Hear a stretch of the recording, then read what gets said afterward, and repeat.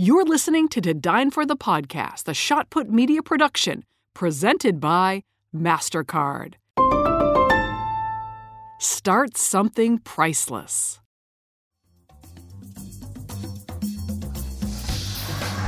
What's better in life than a bottle of wine, great food, and an amazing conversation? My name is Kate Sullivan, and I am the host of To Dine For. I'm a journalist, a foodie, a traveler with an appetite for the stories of people who are hungry for more. Dreamers, visionaries, artists, those who hustle hard in the direction they love.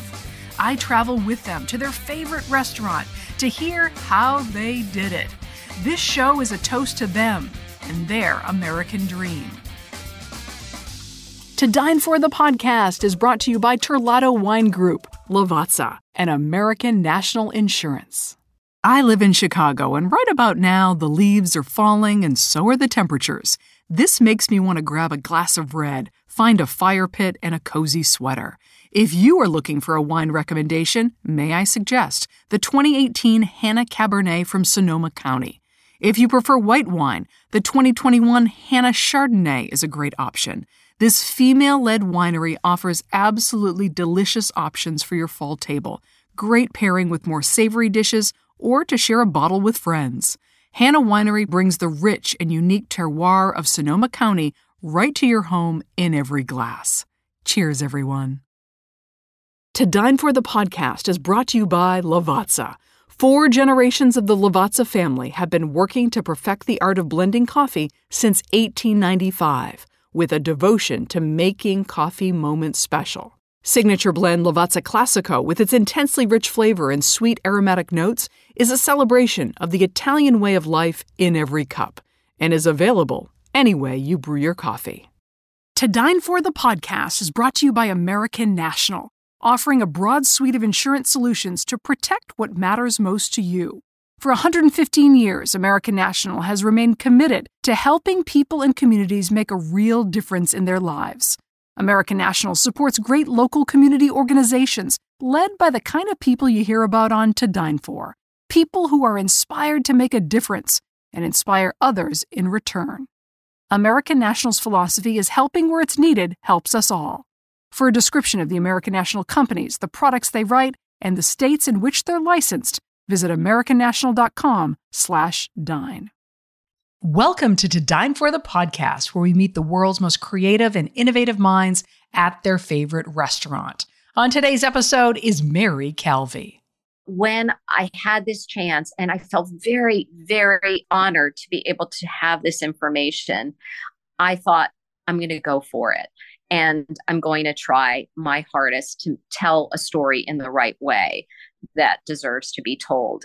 Mary Calvi is an Emmy Award-winning reporter and anchor at WCBS in New York City. She's also the author of 2 historical fiction novels, including Dear George, Dear Mary, a novel of George Washington's first love.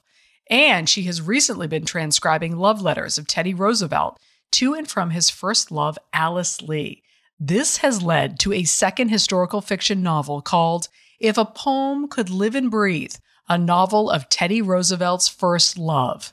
On this President's Day, I thought it would be fun to talk to an old friend, Mary Calvi, about her creative endeavor that marries her journalistic talent with a splash of imagination. Please enjoy this interview with Mary Calvi. Mary! I am so excited to see you. Thank you for doing this. This is going to be fun. So I'm going to begin this podcast the way I begin all my podcasts, by asking the guest, where is your favorite restaurant? So you are lucky enough to live in sort of the oasis, the most wonderful place in the world when it comes to food. So this is kind of a tough question for you. But if you could take me to any restaurant in the tri-state area, where would you take me? I would take you, Kate, to Delmonico's in Manhattan. And there's a very specific reason for that. Delmonico's was the first restaurant in the country that allowed women to dine, not accompanied by men. What? Quite Is that remarkable true? to think of, but it is true that during the Gilded Age and prior to that, women could not dine without a man by her side. And, department stores at that time started thinking, hey, maybe this is a good way to bring more women in. And they opened small little, they called them ladies' ordinaries, where you could get like a light salad or maybe some fruit, but you could never have dinner by yourself or just with your friends.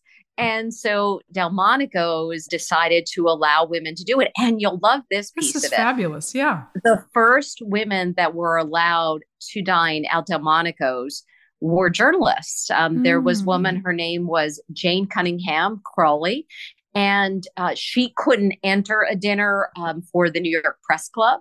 So she decided to take upon it herself to grab a group of women and say, we are going to figure this out. And they finally were allowed an opportunity at Delmonico's. Delmonico's still stands in the financial district, and it really is one of those places that you step back in time. Yes. And so I think if we were go anywhere, and they have a wonderful chef, and you get to meet a lot of wonderful people there. So I think you'd have a great time having dinner with me at Delmonico's. Well, I would have a great time having dinner with you anywhere, Mary. First of all, for full disclosure to anyone listening, that Mary and I used to work together at WCBS, and I adore you. And you were one of the very first people who actually took me out to eat when I started at WCBS. I don't know if you remember this, but you, me, and Roz Abrams went out to lunch. And it was one of my favorite memories of my time in New York, because first of all, Roz alone is just so hilarious. And and you're so incredibly sweet. And the two of you, it was such a nice welcome to New York, and I will never forget it. So that's my restaurant story that involves Mary Calvi. I love where you chose. My love of restaurants actually began when I worked in New York, because, as you know, working the morning hours, it's very difficult to find a time to grab dinner when you have to be in bed at 7 or 8. And so I would dine by myself so much. And what I learned is if you go by yourself, you can get in anywhere. Like all these restaurants that are very difficult to get in. But if you go at like 4:30, when when the wait staff is still coming in, you can pretty much dine everywhere. And so I really developed a love of just great restaurants, great hospitality from my time in New York, which obviously stuck with me to create To Dine For and To Dine For the podcast. But I did not know that about Delmonico's, and I'm going to look at it in a different light because of it. And yes, we will definitely dine there at some point. But I am truly fascinated by your journey, because you have done something that I don't know any other news anchor has done, which is really delve into the world of historical fiction, but more specifically in terms of the love and the love story, not only with your first book, but now your second. Can you tell me, have you always been a history buff? Where did this idea begin? So I'll tell you what happened when it came to writing and the first book. My husband is the mayor in our hometown in the city of Yonkers, and we both were born there, and we live there, and our children are there with us. And when he became the mayor, he was having his inauguration at a beautiful historic home, those ones that you have in your little village or town, and you just drive by and you never know quite what happened there. Yeah. However, when he had his inauguration, he was planning it. I had said he planned to have it at this beautiful historic home called Phillips Manor, which was the original city hall in the 1800s. But I had remembered the story when I had gone to see it as a young girl, that in the 1700s, it was home to a woman who was an heiress, and she was once courted by George Washington. So I thought, the plot thickens. There you go. There you go. So I suggested to my husband that it might be worthwhile to mention in his speech that the woman who lived here was once courted by George Washington. And he asked a perfect question, which was, well, did he? Is it local lore, or did it really happen? And so I thought, Kate, as a journalist, I could find this piece of information. So I was expecting a little date or just walk in the park. And all of a sudden, it was like the documents were pouring out of the archives. And it was like, love, deception, vengeance, the American Revolution. What is going on here? And so I was like knee deep in research, but I don't mean that. I really was knee deep. I mean, I just had documents everywhere, and I was finding this quite incredible story that I had never heard before. But the fact was, she was the richest woman in the colonies at the time. And not only did George Washington want to court her, but all of these other men. So by finding this story, I wanted to give her a voice. She was named a traitor in the American Revolution. So it goes on and on and on. And I thought the best way to tell it was as a novel, because I would be able to really be part of that culture and understand what was happening when it came to not only this relationship, but also everything that was happening around them, cuisine and dance and culture, and just really immerse myself in that time. Okay, hold on. Yes. Time out. This is so interesting to me, Mary. What was your major in college? Journalism. Okay. And have you always been a history buff? I mean, have you always been interested in watching the History Channel? Are you someone who reads a lot of nonfiction history? Like, has that always been a passion of yours? Honestly, Kate, really what it came down to for me was doing something different. I mean, I'm not one of those people. No, I mean, I am a nerd with a capital N. Yes. However, I was not at the Library of Congress looking through documents before this, nor was I, going into readings of the presidents. No, I have to be honest. I really had to almost, go back and really research the American Revolution, just going back to like who, what, where, when, and why. So it was really very new to me. And the reason why I was drawn to it was because I guess in journalism, we call it an exclusive. Mm-hmm. So for me, in the literary world, it was a story that had never been told. And that specifically is what sparked my interest. But what you created with your first book is not nonfiction. It is fiction, right? Based on reality, correct? That's correct. It's historical fiction. But this is what's so fascinating to me, Mary, because obviously you're employing your journalism skills with this, right? So it's really sparking that part of you that got into journalism in the first place. But also the fiction part of this is sparking the other side of your brain that is super creative and allowing you to dream up a scenario and imagine. Talk to me about that dichotomy of all of these facts telling the story and also imagining a world that you had to kind of fill in and paint yourself. The reason why I came to the conclusion that it needed to be historical fiction is that I had these beautiful documents. I had a lot of the writings of George Washington. However, the voice of, at that time, Mary, would have not been heard, I don't believe, if I only stuck to the research that I had of Mary, because at the time, women's writings were not preserved. And so if I were to do it as nonfiction, I felt that I wouldn't give her the shot she deserved because I was only going to go by the writing of the male voice at the time. The male voice is what only exists. Mm-hmm. And I think this is what has been a problem for nonfiction writers who really want to focus on those years. You don't have the writings of the women. So what was I to do? I would have given her a paragraph. And so instead, what I was able to do was figure out where she was, those surrounding her. And oftentimes I had to stick with the writings that were preserved by the men in her world in order to be able to tell her story. And it was really that situation that I found myself in. And that's when I decided writing a novel would make the most sense. Isn't it interesting that we always assume that like women date men, a lot of them are motivated by the finances of the male, but this is such a turn on the head, right? Because this woman, right, had so much money that clearly people who perhaps had political aspirations knew they needed. I mean, it's fascinating, isn't it? It certainly is. Kate, you make a really good point. This is the situation. She was the richest single woman in the colonies at the time. Mm-hmm. George Washington was in his 20s, falls in love with her. However, he's in the British Army at the time. This is 20 years before the American Revolution. And his own commanders want to court this woman because of her wealth. And that's where this deception and that's where the vengeance comes into play. And she chooses another man, and Washington quits the army within 2 weeks and really shows a real hatred for them. And so this is where I found myself. And what I was saying earlier about being knee deep in research, I couldn't get out of it because I was just completely taken by the story.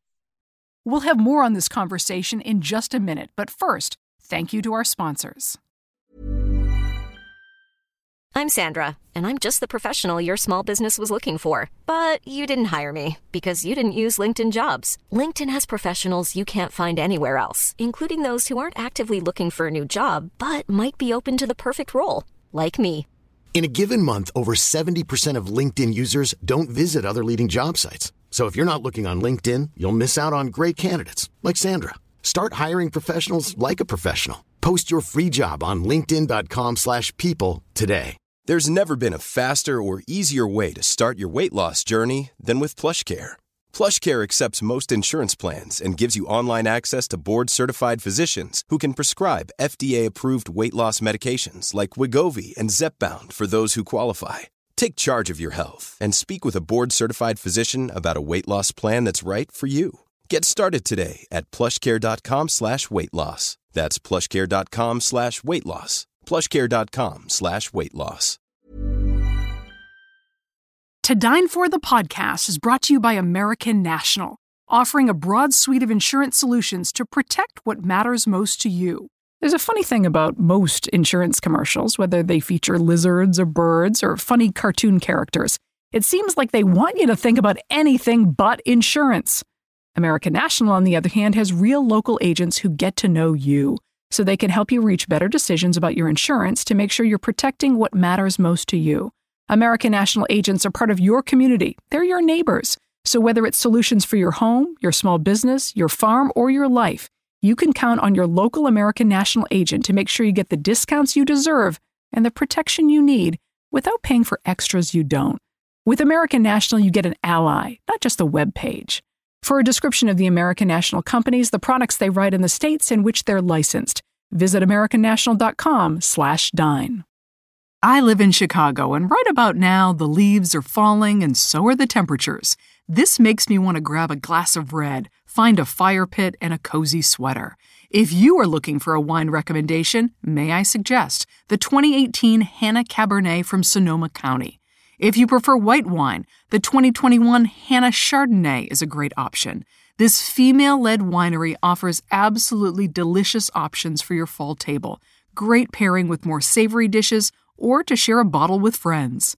Hannah Winery brings the rich and unique terroir of Sonoma County right to your home in every glass.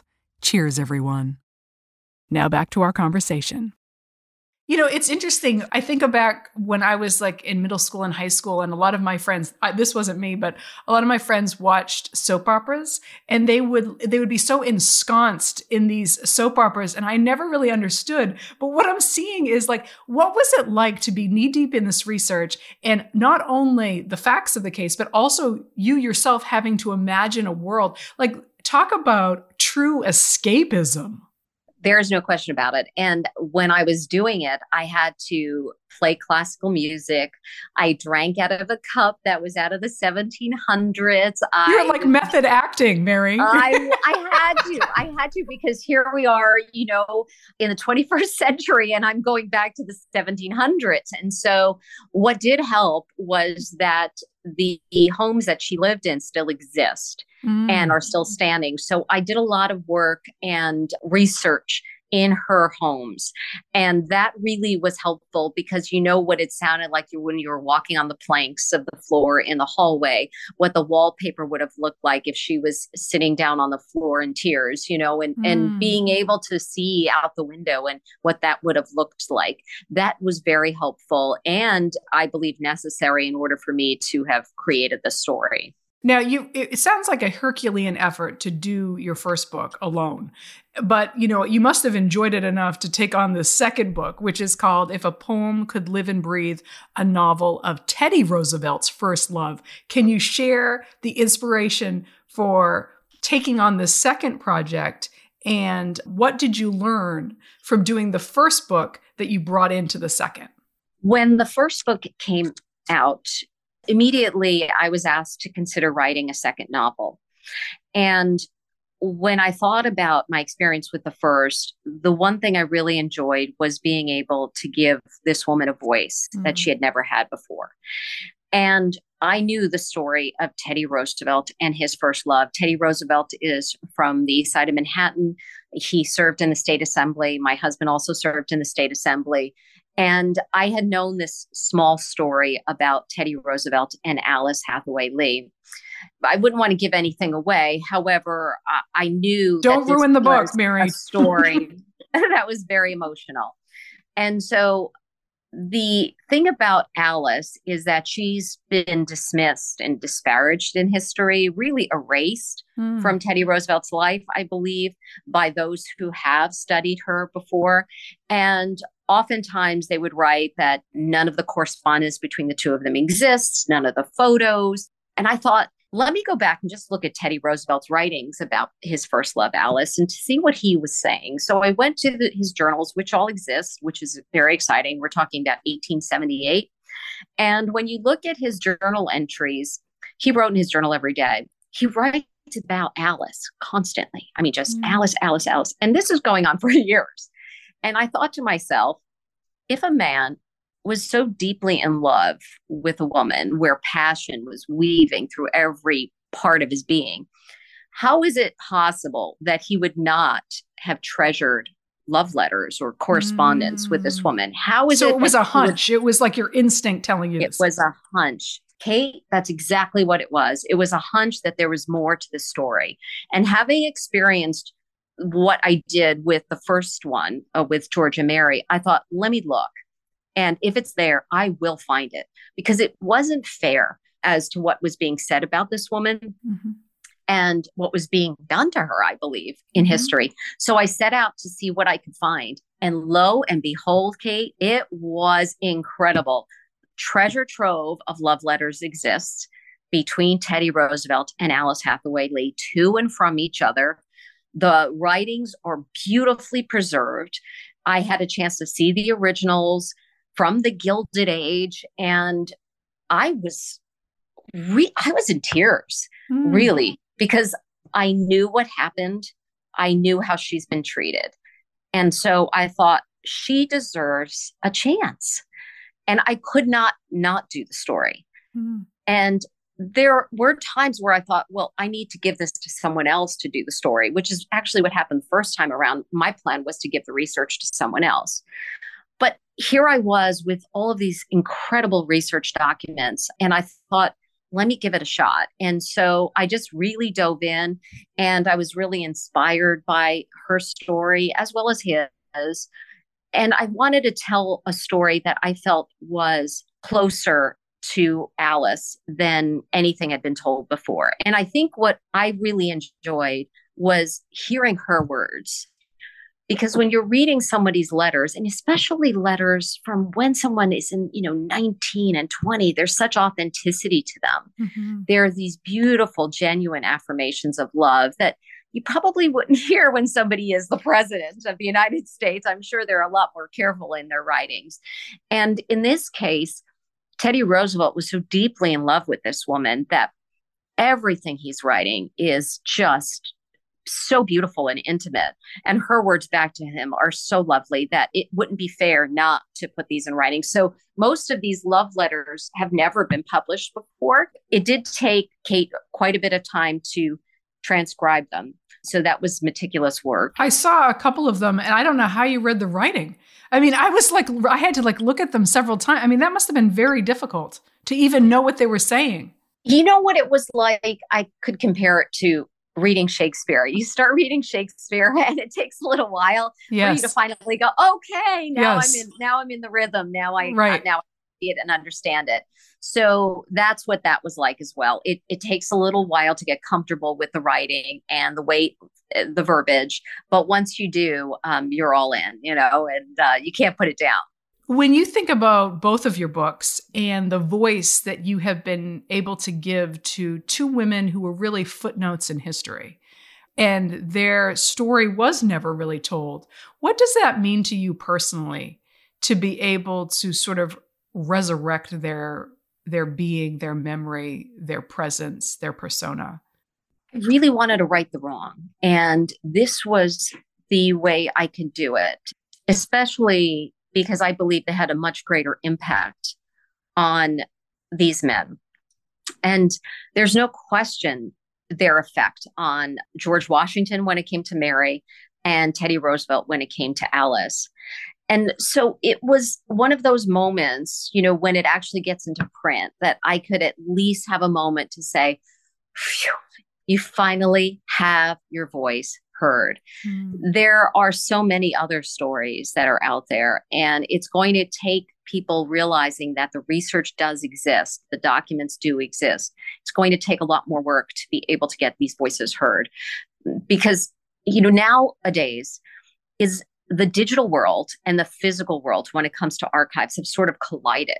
So it's the perfect time to start the work into history and retelling these stories in a new way. When I set out to find these documents, if I had started 20 years ago, I would have to go from, London to Canada to California to Washington, D.C., and go into the archives and look at these documents. However, now so much is listed digitally where you can see at least the collections that they have. And by seeing the collections, you're able to contact the librarians and say, by chance, do you have this one document that I'm looking for? And there were times where I had to travel, certainly, but there were other times where I would be able to see these as digital assets. And that was very helpful in order to piecing together these puzzles in history. What did you learn about love from these two love stories? In regard to Teddy Roosevelt, he was quite the romantic. I mean, his writings may be the most romantic writings I've ever seen myself. What made them romantic? They were very intimate and very deep, and he calls her every sweet name that you could ever imagine. However, I feel like as you're reading them, there's also this insecurity where he's nervous he's going to lose her. He's that deeply in love with her that he can't imagine that he's good enough for her. And that was really sweet. When it comes to George Washington, believe it or not, he wrote romantic poetry. And he has this love letter that is from the 1700s that was very deep and moving. So you never think certainly of George Washington. You think of the man in marble or the man on the dollar bill, but you never see him as a man. Mm-hmm. And here he is with this different take. It's a completely different take on George Washington, but we're talking about George 22, and here we're talking about Teddy at 19. So you can understand that things may have changed along the way before they became presidents. I'm wondering, as you're crafting these characters, because you are crafting them, even though it's based on reality, did these characters stay with you after you wrote the book? And this is a little bit of an out of the box question, but I'm just wondering if they, in a way, followed you. There's no question that I hold both of them dear. And when I've spoken to their families, I've been thrilled to be able to present even their families, their descendants, with stories that maybe they hadn't heard of or documents that they hadn't heard of. I did speak with Mary's family, and I felt like there were pieces that they should know. And the same with Alice, to be able to share that with some of her cousins, the families, that's been really special. But it's true. I think when you really spend so much time with a woman in history, you definitely take something with you as well. In Alice's case, I think that I would love to be more like her when it came to telling people what they should hear. Let's not gloss this over. This is what it is. This is what you're saying, and this is why it's incorrect. And let me change your mind. And I believe she changed people's minds through her actions. And that was quite exciting to be able to take with me and understand maybe more about myself and, inspire me to be stronger in that way. When you think about how women's voices were lost, I feel like that's central to the work that you're doing, is bringing these voices back. What have you learned about telling your own story, the importance of it for women everywhere now in 2023? Well, first of all, it's going to be very difficult to be able to tell these types of stories because text messages and emojis just don't have. Yeah. Where are the beautiful love letters of a day gone by? Where are those love letters? All right. Just the happy face and the hearts is just not going to be the same. Mm-hmm. So if people have the chance, I would say, write a love letter to someone you care about. Write down your thoughts in a journal. These are things that, we go on in life and everybody's so busy, but maybe we should remember what life was like today and tomorrow and the next day, because 10 years goes by and 20 years goes by. And then all of a sudden you go back and go, oh, wow. I remember I wrote a greeting card to someone once. I wonder if they still have it. Wouldn't it be special if we thought, let's change the way we're doing things and spend some time writing to someone? The beautiful piece of seeing love letters is that you can almost know what it would be like to pull them out of the envelope and to hold them in your hand. It's just the feel of them and the feel of the linen paper on your hand must have been so special. And to think, it took a long time to get these letters. So, it would be sometimes, especially in the 1700s, it was months before they got a letter. So you can't even imagine the excitement to be able to know, oh, here they are. The messenger has arrived and I have a letter. I mean, I think that it would be really lovely to be able to just in a small way preserve some of the memories of today. I think about my dad. He would save every Valentine's Day card that my mom would write. And on Valentine's Day, he would put all of the cards from, 30 years past all over the house. So you could go and read from 1972 and from, 1994 and read them. And it was to me, that was so romantic because it was just a way of keeping cards and keeping memories alive. So you're absolutely right. There's something so special. It's a lost art of writing letters. When I look at everything you've done with these two books, and I look at your career as a journalist at WCBS and beyond, I'm really struck by how you took I'm sure it doesn't feel this way to you, but sort of a hard left and really went down a rabbit hole, pursued a curiosity, and kind of carved out an entirely different lane and niche for yourself. And I'm wondering just what this process has taught you about not only the work you do as a journalist, but kind of what you want to say to the world. I would say that sometimes life offers you opportunity and you have to decide whether you're prepared to take that opportunity. So often, mentally, physically, whatever it is, we don't prepare ourselves for moments like this. And I think that I just had that one beautiful moment in my life where this opportunity came up and I was prepared to be able to say yes. And so I think it was very fortunate that it was in that moment in my life, because if it had been a couple of years before or a couple of years later, I may not have had the mental capacity to say, okay, I'll take on this monster project. So it really reminds me that we have to, as much as we can, just be prepared for opportunity to be able to say yes and not let everything else weigh us down. And I agree, it's completely not anything I would have ever imagined in my life. But when I had this chance, and I felt very, very honored to be able to have this information, I thought, I'm going to go for it. And I'm going to try my hardest to tell a story in the right way that deserves to be told. And so it's really exciting, I have to say. And I feel very fortunate to have been able to find these stories that nobody else has found before. And when you mention the rabbit hole, truthfully, I went down the rabbit hole, and the advice you always get is go down the rabbit hole, but don't spend too much time, come back up because you have a lot of writing to do. I just lived in there. I was like, I'm just going to swim in this. It's wonderful. I loved it, every minute of it. So I didn't get out of the rabbit hole for a really long, long time. And I was really fine with it. And so sometimes you can't listen to everybody else's advice, because truthfully, there were a lot of folks who were like, you're crazy. How in the world are you going to write a novel about the 1700s, George Washington in his 20s? What are you talking about? It's true. So yeah, a lot of times I think, Mary, you are really cuckoo. And I am. And so it does require a little bit of that in order to do things like this. Well, cheers to you, Mary. Cheers for A, pursuing your passion, B, leaning into your own innate journalistic abilities and bringing two books now, beautiful to life. It's been a pleasure talking to you and hearing a little bit about your process. Thank you. Thank you. Thanks, Kate. Thanks for listening to Dine For the podcast. For more information on the show, the guests, and the podcast, head to todinefortv.com. You can find us on Instagram at To Dine For TV and Facebook at To Dine For with Kate Sullivan. Thanks to the sponsors of To Dine For the podcast, American National, Lavazza, and Terlato Wine Group. Special thank you to producer and sound editor John Golner. To the loyal followers of this program, cheers, stay hungry, and stay inspired. I'll see you back at the table soon.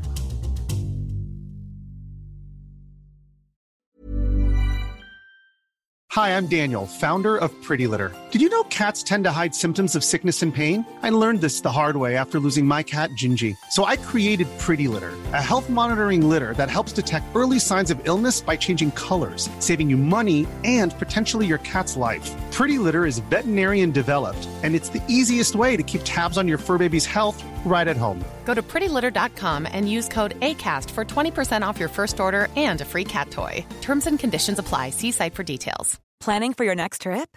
Elevate your travel style with Quince. Quince has all the jet-setting essentials you'll want for your next getaway, like European linen, premium luggage options, buttery soft Italian leather bags, and so much more. And is all priced at 50 to 80% less than similar brands. Plus, Quince only works with factories that use safe and ethical manufacturing practices. Pack your bags with high-quality essentials you'll be wearing for vacations to come with Quince. Go to quince.com/pack for free shipping and 365-day returns.